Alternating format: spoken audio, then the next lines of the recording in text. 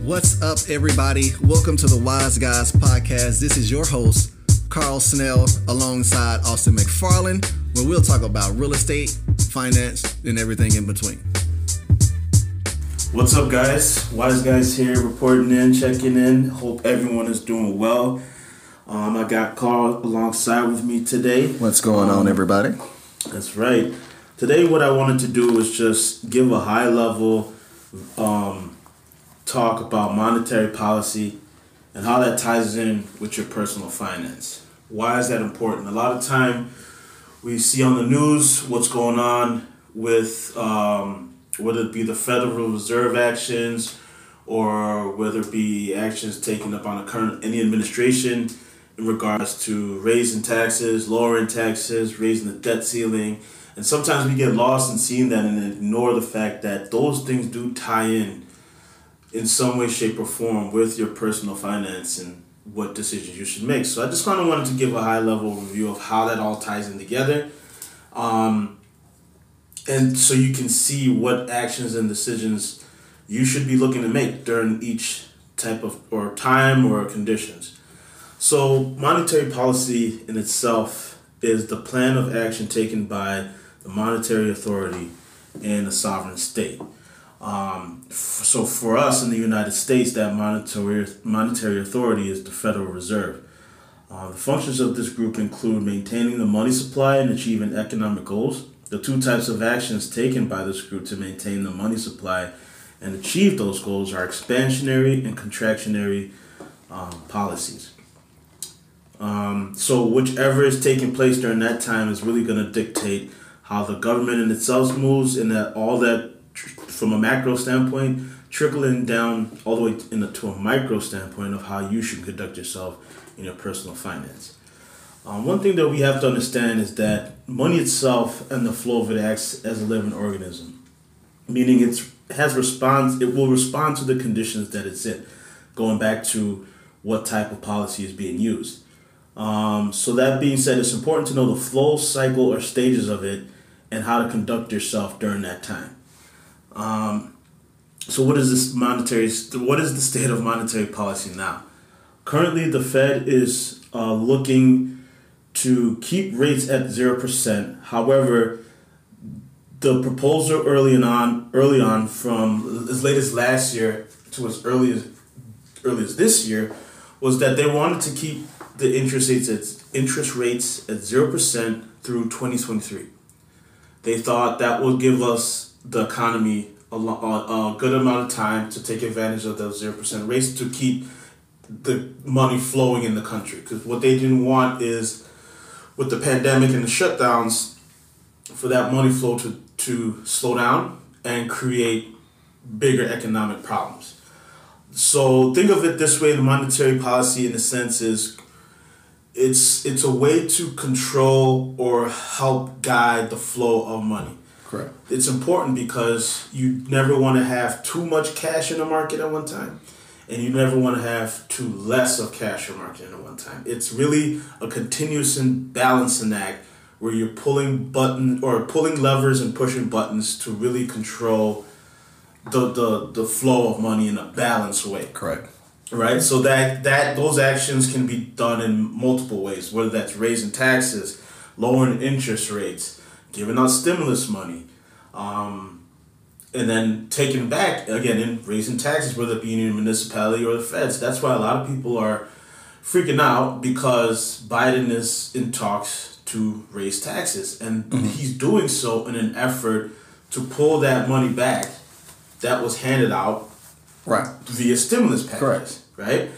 So it was great when we got it, but you had to know at some point that Uncle Sam's going to reach back right across that table and pull some of that back. Correct. Right?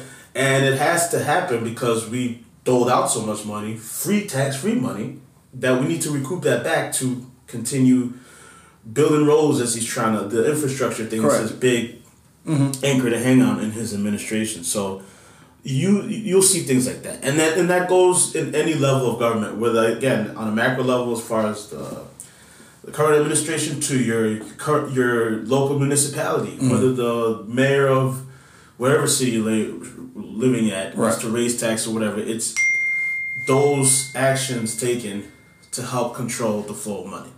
Okay? All right, so like I said, the Fed's proposal now is to change that from 2023 when they were proposing to increase the rates from 0%. Now they're looking to do it as soon as next year. Okay, what does that mean? And why are they doing that? Well, recently there's growing concern that because interest rates have held flat for so long, and we kept pumping money into the markets in the economy, that what had happened is inflation creates. Inflation is a result, and let's stop for a second. What is inflation? Inflation, in the simplest terms, or simplest explanation rather, is an increase of goods, the prices of goods. So inflation is when your milk goes from $1.50 to $2.50. Doesn't seem like a lot, but that high level of increase goes across the board. So that just means your groceries got more expensive, your gas got more expensive, your everything that you buy just gets more expensive, right? So in order to contract that, you have to pull back the money out the market. How do you do that? You raise taxes. You increase the interest rates. You make people. You basically just have to. You basically got to get the money back. You got to slow. Yeah, you got to slow the money down, right? You got to slow the money down so those prices then can start leveling back down. That's exactly right. So because of that, people don't like that. Inflation is bad, right? Though it's good when, again, it's a cycle. You're happy because you're getting all this cash when your taxes are lowered and you're getting extra money, but you have to know at some point you're going to give it back. So, and I'll tie that in again and shortly to see why I'm harping on that point so much. So again, like I said, inflation is increasing, and that's why they're getting pressure from the administration, the current administration. They were getting pressure from the Trump administration even before he left to not elongate that process of having interest rates so low. And now they're feeling the heat and seeing the response in the market due to increased inflation. So now they're saying, you know what, we can then now look to raise interest rates as soon as 2022, which is in a few months. So expect to see interest rates go up, and the result of that will be prices will get lower, but borrowing then becomes harder again. Buying big ticket items become a little bit more expensive again. Your trade-in value for your car becomes less, and those trickle down effects you'll see carry out throughout your daily life. Home prices have also increased, and where we're seeing that the availability in a lot of markets, and I know Chicago is one of these rare breeds where it's a lot different, and I'll let you advise the people on that because I'm not too well versed, but I do know as home index as a whole, we're seeing very lack of inventory as people are buying things up at a rapid pace, but home prices are starting to increase again, which is a good sign in the sense that that market starts to level out and behave itself as it should. Because right now, the home buying is not really an influx. It's really an influx. However, let's move on to not harp on that point too long. For the stock market, right now, the conditions of that and how monetary policy affects that, because of the rise in inflation and because of the increased talks of raising taxes, we're seeing the stock market react with very, I would say, caution. The VIX curve, which is an indicator of how volatile the market is, it is going down, and we are seeing more money pumped into the stock market. But I think it's a anticipation of the holiday season, and people know that consumer spending coming up. I think if we remove that variable, we'll see a lot of people taking their money out because they feel like stocks are overvalued, and they feel that the return right now is not favorable. I think that VIX curve is being drawn down because of people expecting the holiday season again. But I think because of the talks of raising taxes, people are not really looking to buy up, right, a bunch of stocks right now. So what does that mean for you and me? Of course, still invest, but do a little bit more research if you are buying big ticket stocks like an Apple or a Tesla, because you might lose money in the sense that they're overvalued right now. You maybe want to wait till market levels out and you'll see a dip in those prices. All right, so how does that tie all in together for you and me, Carl? How does that affect our personal finances, which is the big thing here? So remember early on in the conversation, I mentioned to you that there's two types of monetary policy. There's expansionary policy and contractionary policy. In simplest term, expansionary policy is what it sounds like. We need to expand the cash flow in the market. We're going to pump money into it. Again, we've seen that. Yeah, stimmies. Exactly, with the stimmies, right?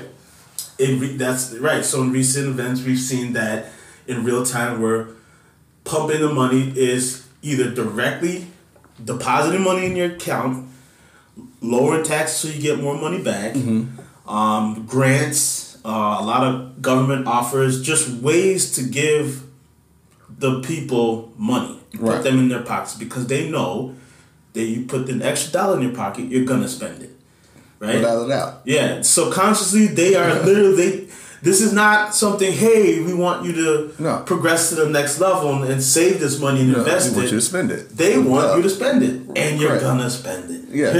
Right? I mean, that's another topic for another day that you shouldn't. However, that's the goal here when you see an influx of cash in the market. The goal here is to say, if I know I give, let's say, Carl, $100 tax-free, I bank that he's going to spend $80 of that. Right. 80% of that money is coming right back to me some way, shape, form, and fashion. Within a week. It could be a day. It could be the same day. You never know. So they have smart people around here. They know, if we pump $1 trillion out, because keep in mind, it would be very bad if everyone saved that stimulus. Yeah. It would be very bad if everyone just put it on the mattress. Because you lose, you lost. Right. You didn't stimulate the economy. You stimulated your bank account. Safes and mattresses. Yeah. Right?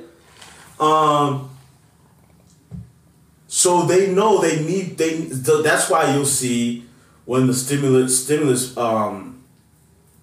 checks were sent out, just an abundance of commercials of sales and low prices and dealerships giving the running around on these what's these three-wheeler bikes that you've been seeing. Have you been seeing a lot of those? I didn't see any of those until the stimulus checks came along.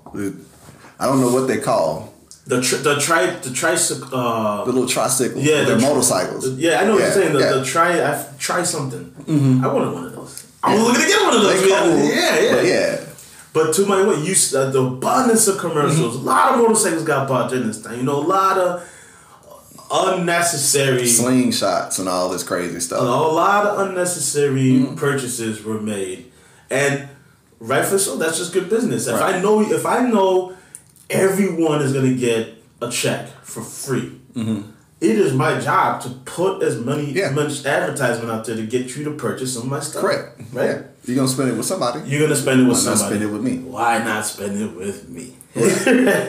Okay, so again, that's the expansionary portion of it. And on the other side, you have the contractionary policy. Again, as I mentioned earlier, that is just, again, the opposite tactic. This is the government reaching its arm back in the market and grabbing all your money, or not your money, including everyone, and pulling it back. And a lot of times people get up in arms because they don't want that to happen. Right. But you got to understand, in a lot of cases, it has to happen. It has to happen. Right? It has to happen. We can't have too much money in circulation in the market. We've seen examples of this during the Great Depression. Right. When people were literally rolling barrels of dollar bills to buy a loaf of bread. right? When the loaf of bread becomes $1,000, right. If a loaf of bread is $1,000, imagine what gas costs. Right. Imagine what buying a T-shirt costs. That's a lot of money. It's a whole lot of money. Your paycheck becomes worthless. Yeah. When bread is $1,000. So it takes tactics like this to, again, pump and pull money out. The goal of that is to level prices, keep things even keel, so bread does not become $1,000 a loaf, right? So during these times, it's important to identify what type of policy the Fed is using, because that allows you to know what you should be doing with your wallet. So as I mentioned, right now we are coming off the tail end of an expansionary policy. We are still pumping money into the economy to get the economy keep going. However, you're seeing and hearing the talks of how we are now going to start transitioning into a contractionary policy, meaning they're going to reach out to put your money back. So again, what does that mean for you and your wallet, Carl? That means it's time to slow down spending. Correct. And start putting that money under your mattress or in the safe or in the bank, obviously, or in the market. Because you should expect your check to be less. They're going to start raising taxes, right? You're going to get less money back when you file your tax return, right? Pay more. Or pay more. So what that spells for you is time to now save. So one thing, just to make it simple to guide everybody, the way I look at it and the way I do is just do the opposite of whatever the policy is. Right. Whatever current policy you're under, do the opposite. What does that mean? If the Fed wants to expand the market and they're pumping money into the economy, take that money, save it, right?